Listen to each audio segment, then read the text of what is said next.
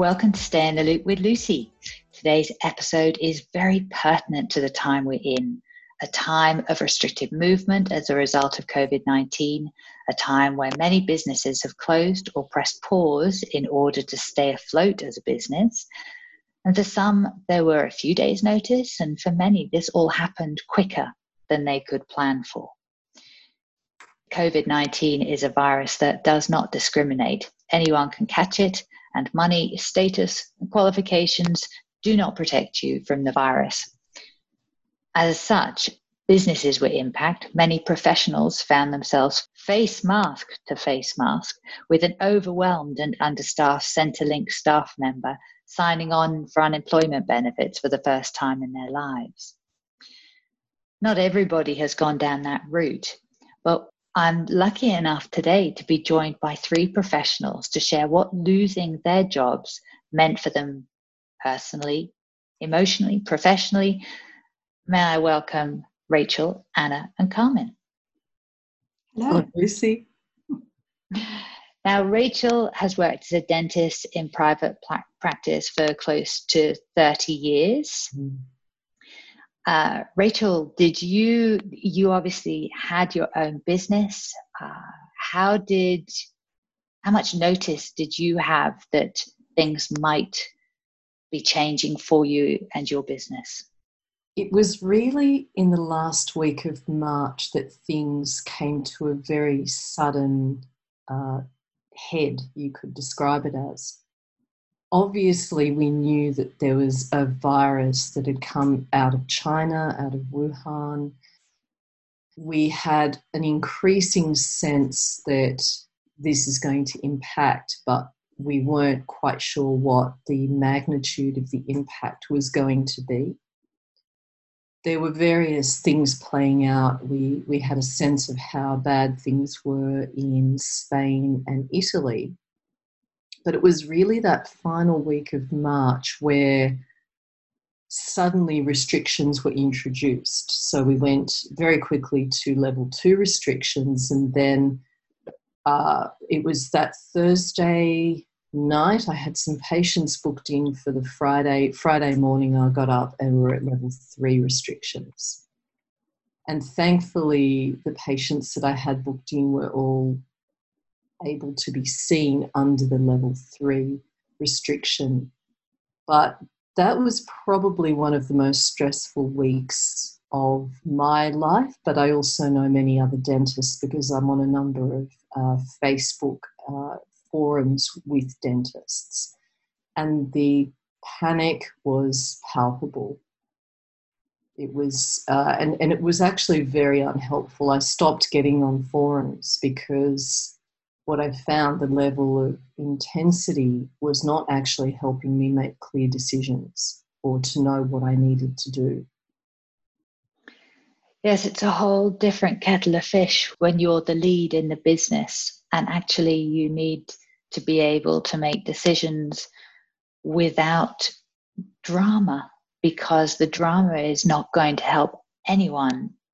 Well, there were clinical decisions that had to be made. There was patient contact that had to be made. There were human resources decisions that needed to be made. There were decisions in terms of the practicality of rent that needed to be made. There was the almighty, desperate scrabble for personal protective equipment, which was suddenly in very short supply. So I'd forgotten to mention at the beginning of March. I think it was the beginning of March. Honestly, I've lost track of time. It's been such a bizarre time. Dentists were already experiencing critical shortages of personal protective equipment, masks, protective gowns. Suddenly, because most of the bulk of that stuff is manufactured in China, dentists were already threatened with closure because they didn't have masks.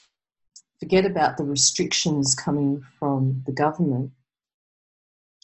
So there were multitudes of decisions, on top of which we had some problems where the our regulatory body was not actually making calls. So decisions were being made and publicised by a professional association, but not by the government body that governs dentistry. So we were in this terrible position of going, is this a government decision? Is it a recommendation of a peak body? And which just added to the stress and the trauma and the general confusion. There's so many decisions, Lucy. I can't describe the level of pressure. And then having staff saying, what does this mean for me? Just going, I don't actually know right now. Yeah. I'm completely confused. I don't even know what it means in terms of what I'm doing tomorrow. In fact, what I'm doing right now. It was quite an intense time. Yeah, and as an employee, you go, no, my boss will know, because that's how you've lived your life, thinking, oh, my boss will know. That's right. Bosses, and then you'll be thinking, oh, the government body will know. They'll be telling you. It's just like everyone's looking at everyone going, we don't know what we're doing. Yeah. It's such a shame that this isn't a visual medium right now, but really you'd just be looking up the chain going, me, who's got it? And the person at the top of the chain is going, yeah, seriously, no clue either, just pointing the other way. Anna, you worked as an international flight attendant for 30 years, and we're all very well aware of the fact that a lot of those companies have folded, have paused. You've been stood down on unpaid from work for many months now. What was it like for you, and could you see it coming? No, like I've worked through, because I've worked for 30 years, I've worked through many worldwide things like the SARS virus, swine flu, September 11, a lot of major events that have affected aviation in one way or another. This is something that none of us have ever seen in our lives before. And it was something we sort of started to know about, and we had a little bit more warning than perhaps, say, Rachel, about what was going to happen with our job.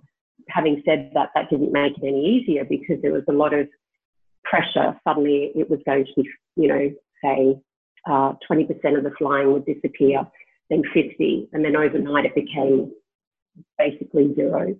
So there was a lot of stress and pressure about how that was going to affect the individual, and knowing that we were then going to be stood down for months unpaid. Like Rachel said, it was a very, very stressful time, because I had a small amount of leave, but that wasn't going to cover this uncertainty of how long. None of us really know how long this is going to be, and still we don't. So the information was changing like twice a day, daily. So even though we were having great information from our company, every day there was different updates or changes that was going to affect the individual. So I didn't cope very well, to be honest, in the beginning. It was very stressful. I got into a lot of stress around it, and it did make it hard to make decisions, and I got into a bit of a spin with it. Now, through that time, I realised that I love my job and I'm a hard worker, and it actually left me feeling a little bit like my self-esteem was affected. And I had to look at that beyond, well, what's my worth beyond work?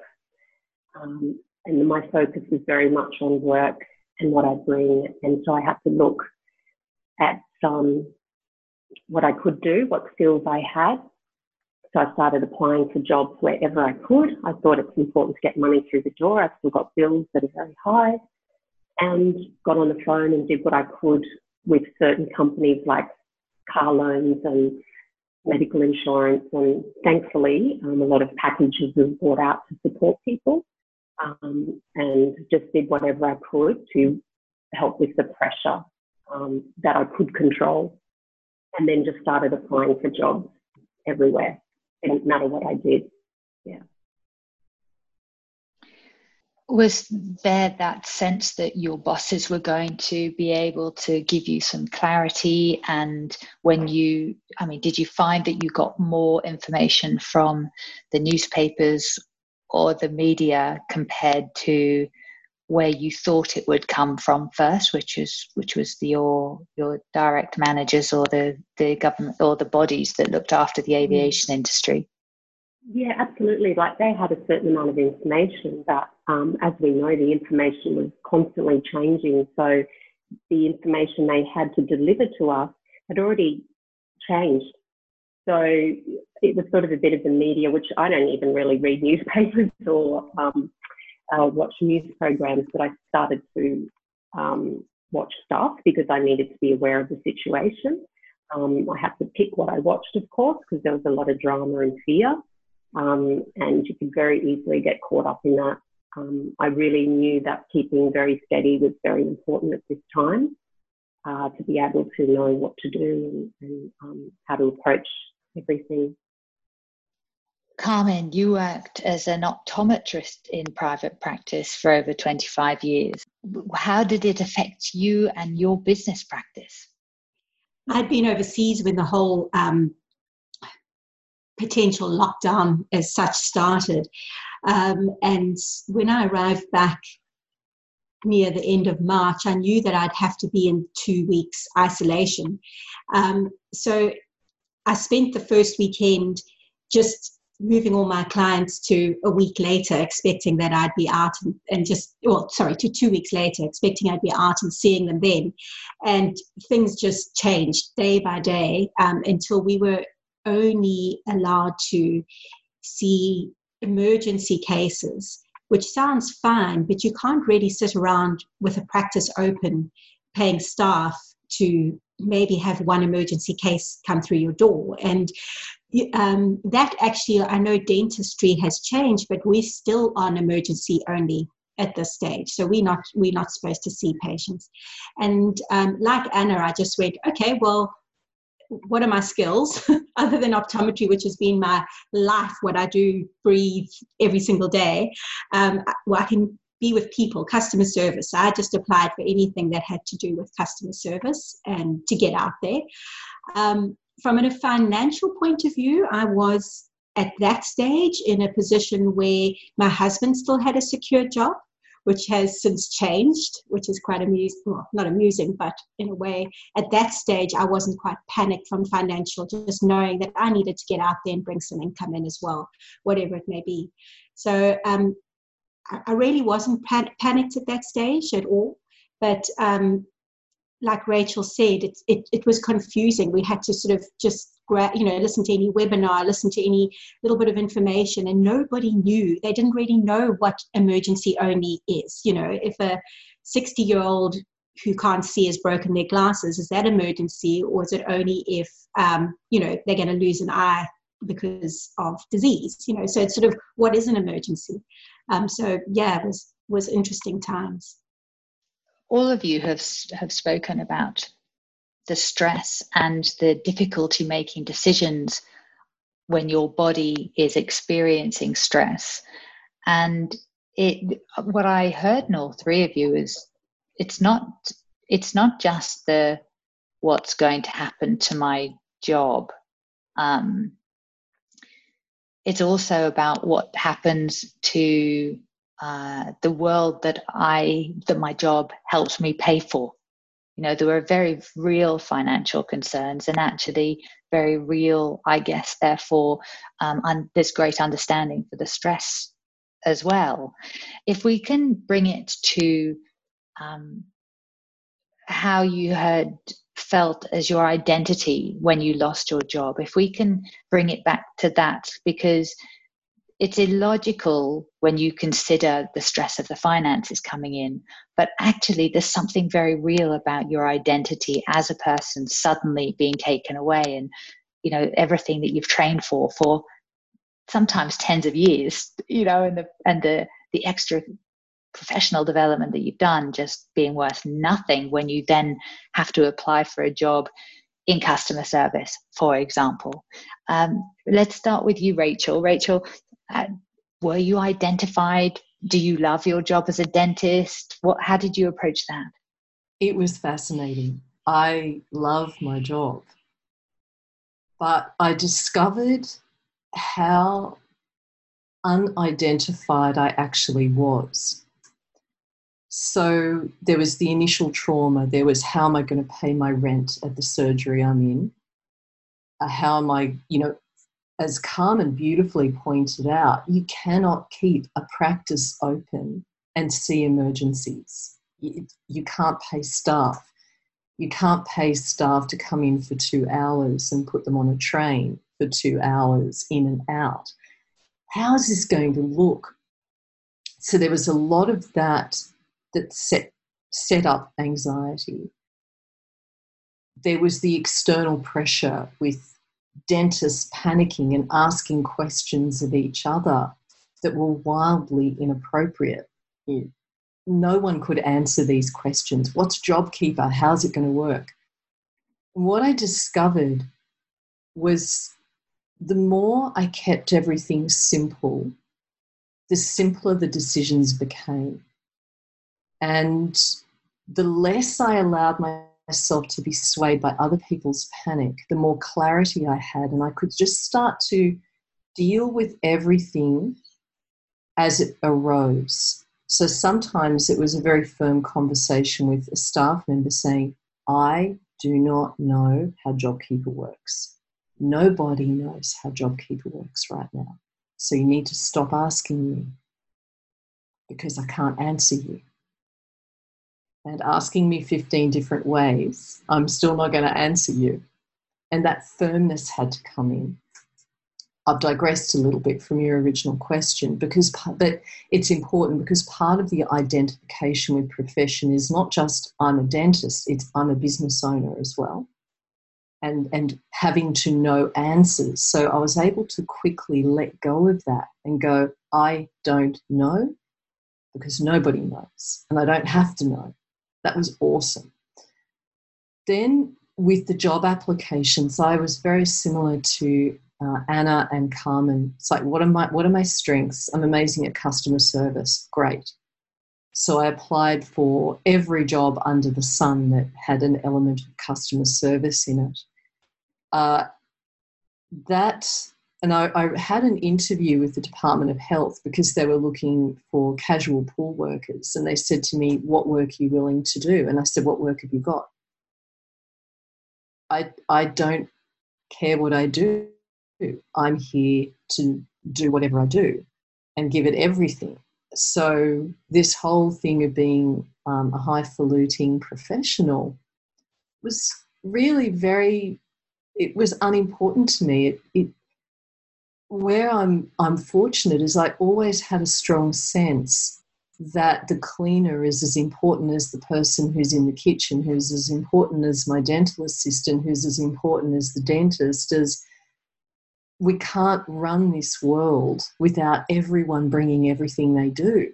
And it wasn't just a nice set of ideals. I discovered the truth of it. And it really struck me in that interview with the Department of Health people, just saying to them, they said, what are you willing to do? Whatever work you have for me, I will do it. And there it is. There's a truth to it. It's not just a nice belief system that I was, running. There's truth. There was a depth to it.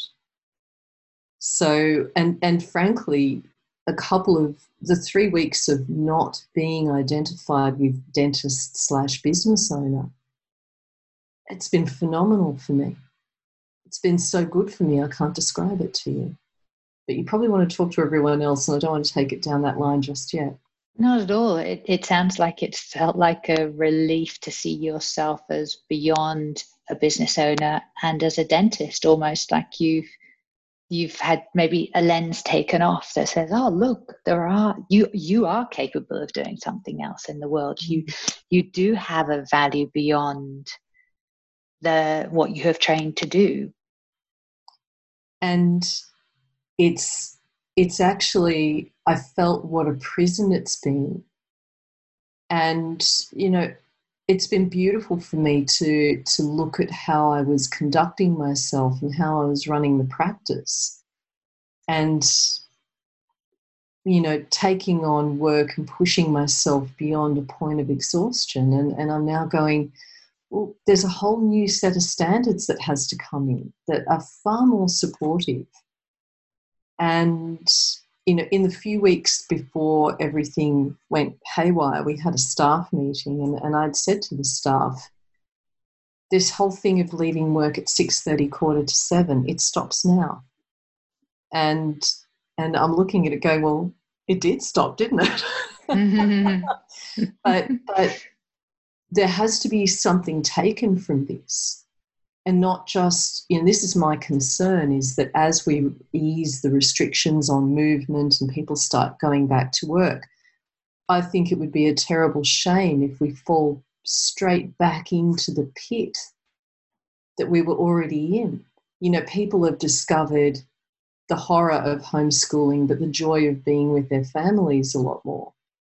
And in whatever proportion that's been, people have discovered the loveliness of having a bit more space.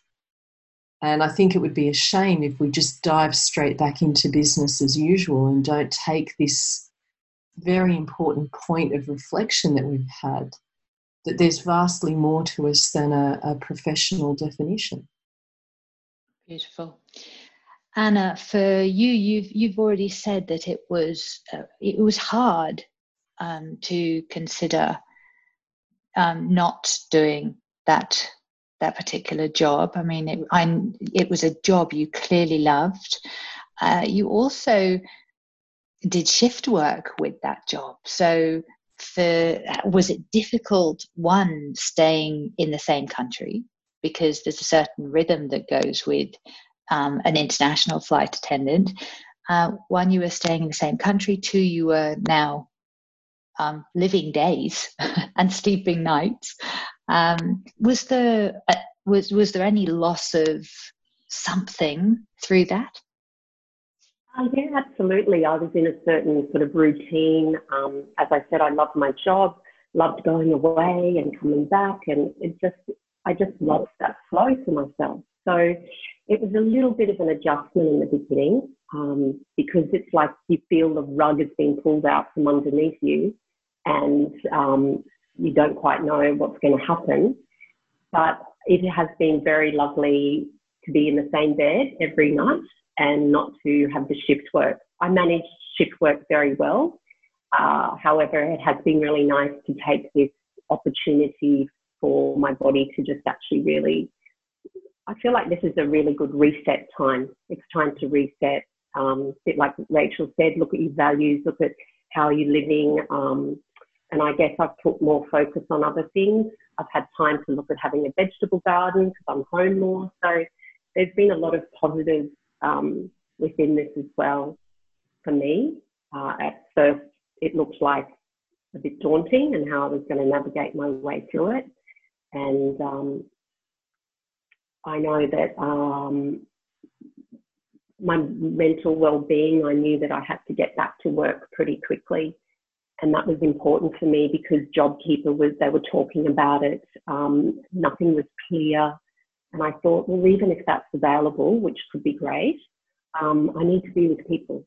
I know that when I'm at work, it's about the purpose and it's about giving and being with others and being of service. And that's what I really thrive on. And I realized, well, who am I if I don't have that? I can bring that everywhere in my life. And because then homeschooling became, quite something I needed to adapt to as well.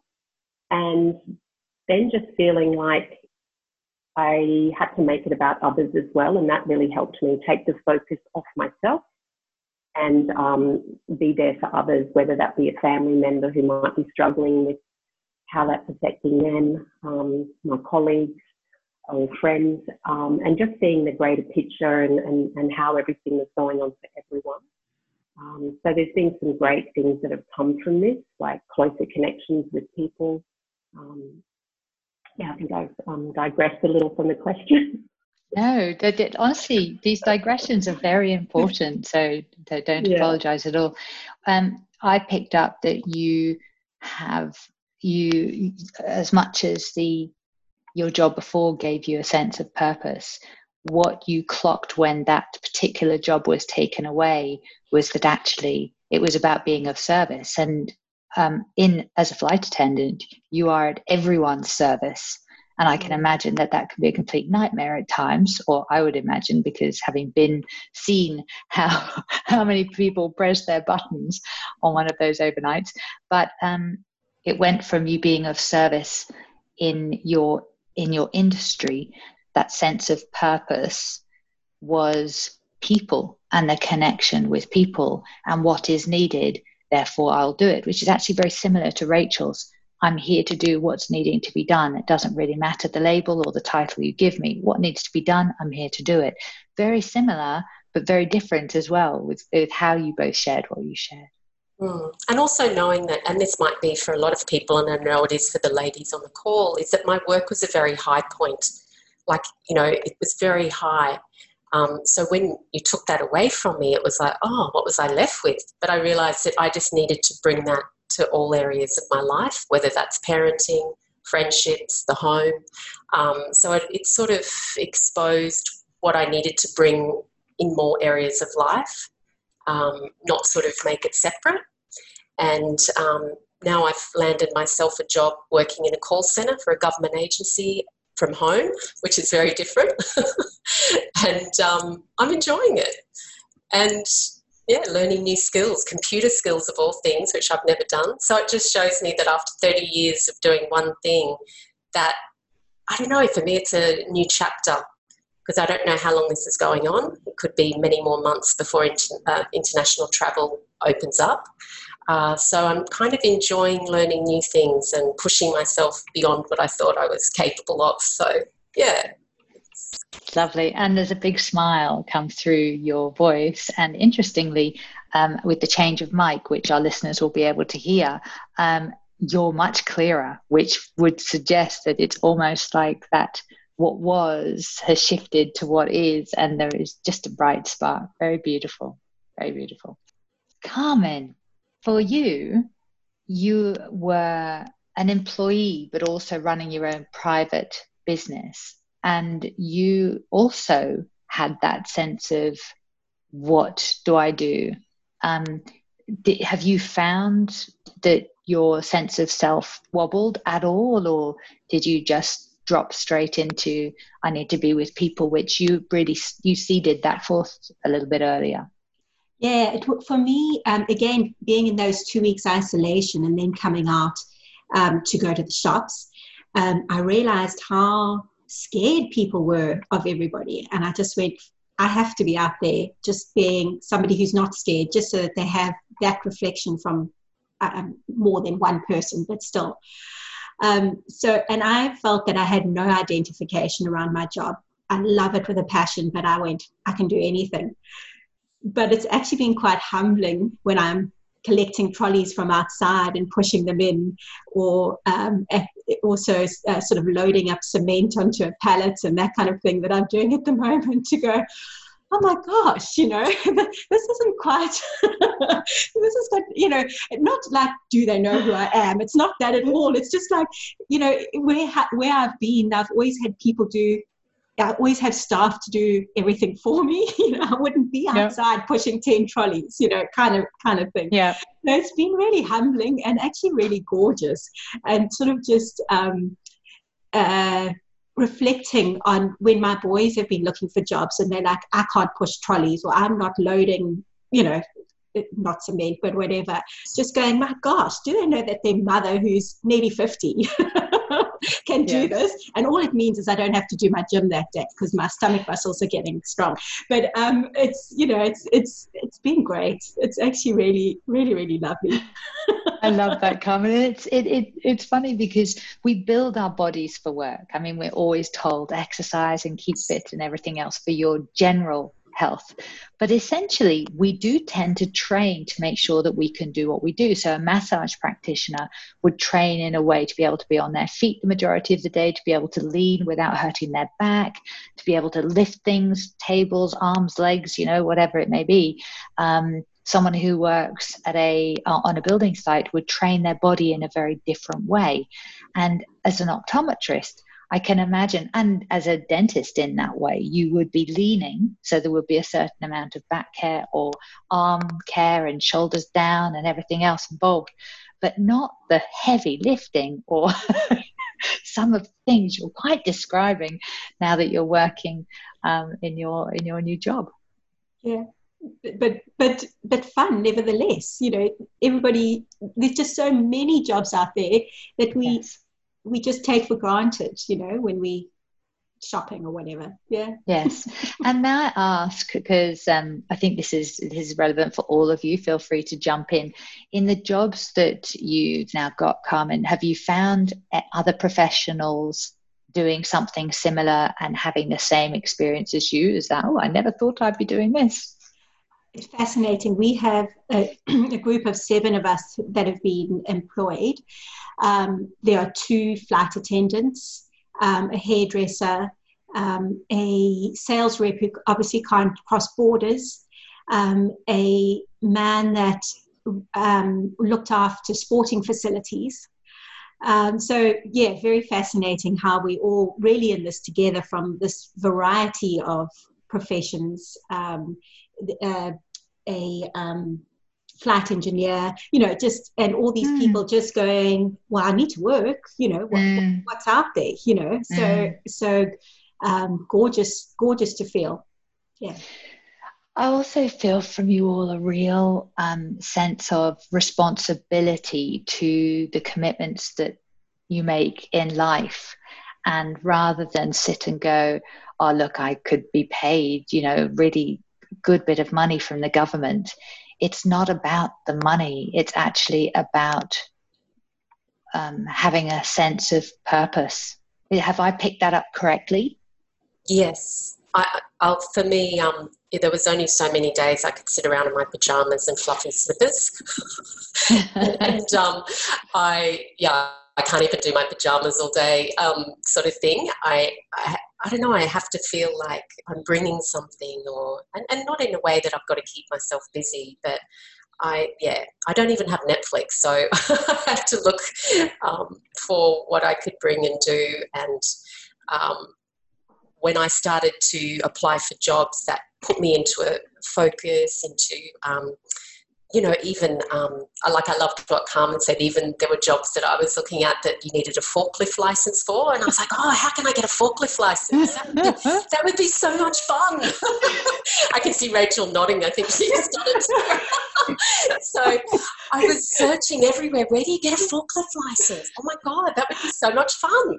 So I made it an adventure, and then it was just kind of interesting. That takes you down this whole not being precious about anything, and that's what I think's been really beautiful to see, professionals like Carmen and Rachel just going, I'm going to do whatever it takes. And I've been really inspired by the new people that I'm working with. We're all in the same boat. And it's just kind of this family has kind of come together very quickly. I've never felt such sense of community before. Mm-hmm. I've had that, but I've just found it fascinating and really how much everyone's kind of having each other's backs. And I know that's not been the case across the board, but I've just found what's happened really quite a beautiful experience. Yeah. I had that meeting with a group of people so my position is strange because I think I've been accepted into a Department of Health position in the casual pool for hospital workers. I say I think because we haven't had any communication, but I have had vaccinations. So they gave me a needle, but I'm not actually sure that I've got a job. And, of course, I'm in this hilarious position that we've now dropped to the level 2 restrictions in dentistry. It's not quite as tight, still tight. Like it's not enough to run a business, but I can see more patients. And so people that do need treatment that I couldn't see under level 3, I can now see under level 2. That's awesome. So I haven't been deployed because, of course, the disease rates in Australia are still quite contained. They don't actually need the casual pool. So I'm a bit in limbo with that. And I had a phone call offering me permanent full-time work in a call centre as exactly the same people that Anna's working for. And that was the most horrible moment. I'm on the phone. Every fibre of my being wants to work, but they've offered me permanent full-time. And I'm just sitting here going, I said to the woman, I can't actually give you permanent full-time because I need to be able to see my patients. I need to be able to have some connection with the phone. I can't be out of phone reach for 8 hours a day. How do I reconcile this? And it was the hardest no I've ever had to say in my life. And it was like, and I've got like literally 2 minutes to make this decision. Yeah. What do I do here? You know, what on earth do I do? Because every part of me wants to work, but there's a strong part of me going, not this. And it's also not fair to them to say, yes, permanent full time. As it turned out, a week and a half later, I would have to resign anyway to go back in this weird sort of part-time-ish, random-ish capacity in my surgery, and which is still not going to be sufficient funds to run a business, pay rent, pay staff. Fascinating. But it was not an easy no to say. But thankfully I have found some work as a research assistant. So I'm basically an employee of someone and they're calling the shots, and really enjoying it actually. There's some autonomy there, but it's not up to me the direction that's taken. I am working for somebody, and I'm loving bringing the same quality, going, well, really whether this project works for this person or not is no skin off my nose, but yes it is, it matters, it's important. And it's just as important as doing what I do. And that's the thing that I see in Anna and in Carmen, the same quality, that whatever you do, you're going to bring the same level of quality to it, even when it's confronting and difficult, and you don't have that sense of, you know, power that you might have had previously. If we could equip our girls to be better equipped for their profession, how could we prepare them for this? I'm going to diverge slightly, but the uniform that I'm wearing at the moment is steel-toed boots, and it's not a very feminine, flattering outfit. And one of the flight attendants went, I just feel like such a boy. I just want my heels back.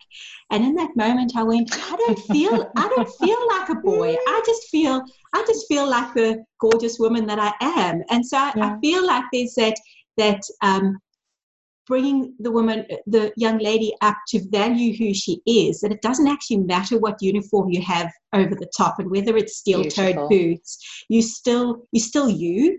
Yes. And it was a lovely feeling to feel, just because I hadn't thought about it till she went, I want my heels.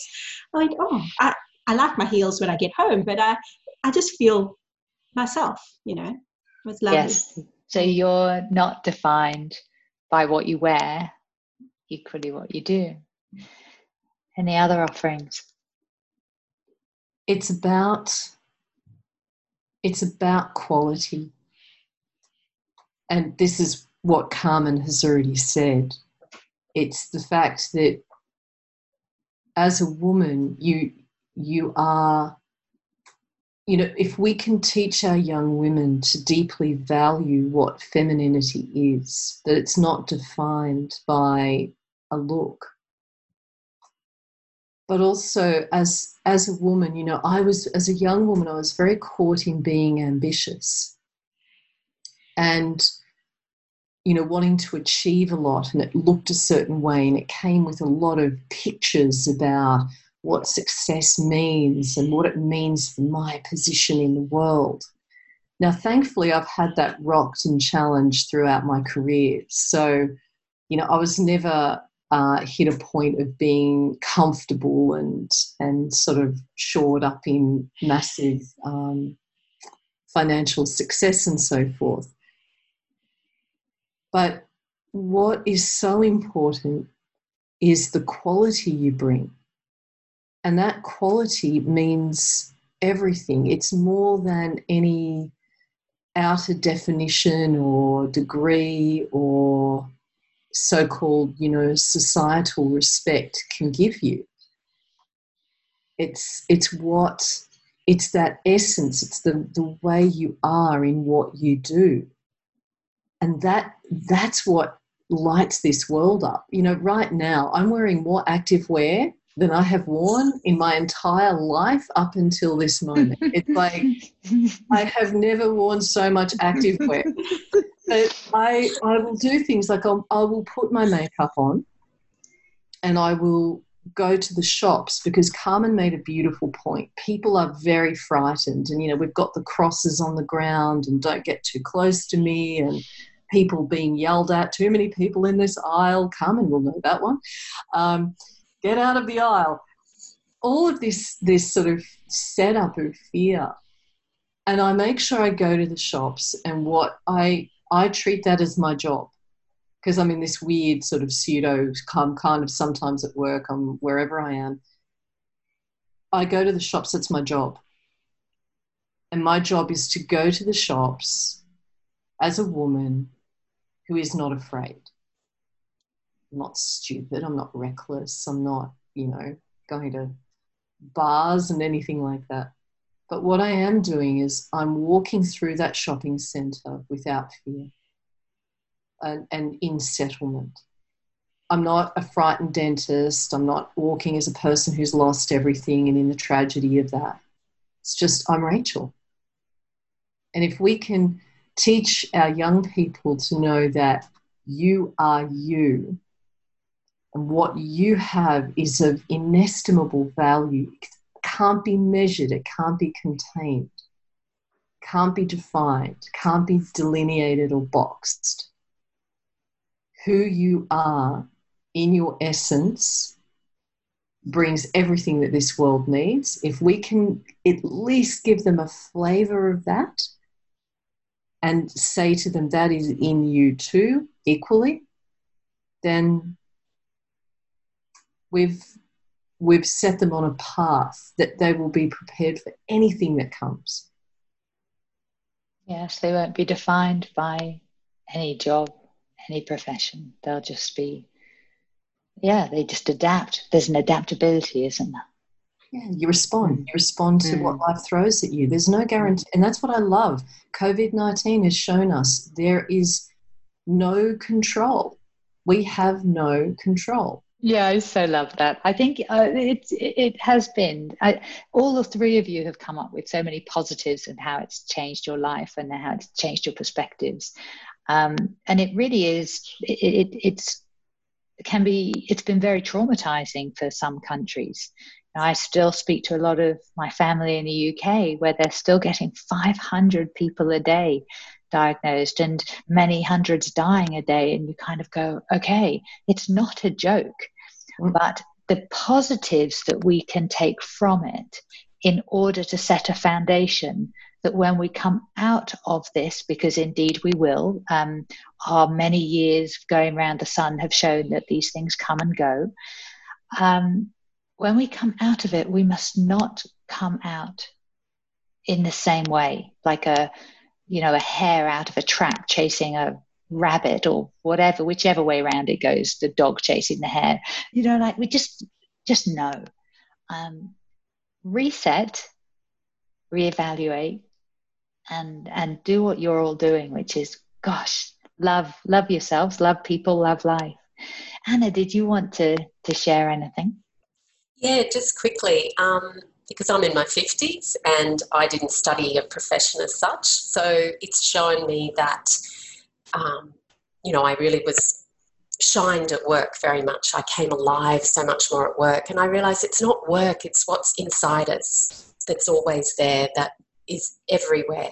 And I just realised I needed to bring that more out in those other areas. And it's been very empowering for me as a woman who's older and thought I was only had skills in one set to suddenly learn all this computer stuff, it's been really good, and it's just shown me that anything is possible, that we really are so capable. And the funny thing is, when work suddenly goes back, I'm going to probably continue working in other areas and fields. So it's shown me, what's possible. Amazing. And like Rachel, activewear, yes, and also online shopping. I've never done so much online shopping in my life. Because, there's been necessary things to buy for setting up a home office, and there's been some disasters in that, but I love it. Yeah, it's good. We're keeping the economy going. It's been amazing. Thank you so much, all three of you. Thank you, Lucy. Thank you. The world, I know, is in very good hands by just having you three going out there, ready for the reopening of the world and getting everybody back out. Thank you, Lucy. It's been wonderful to talk with all of you. It's just gorgeous. Thank you.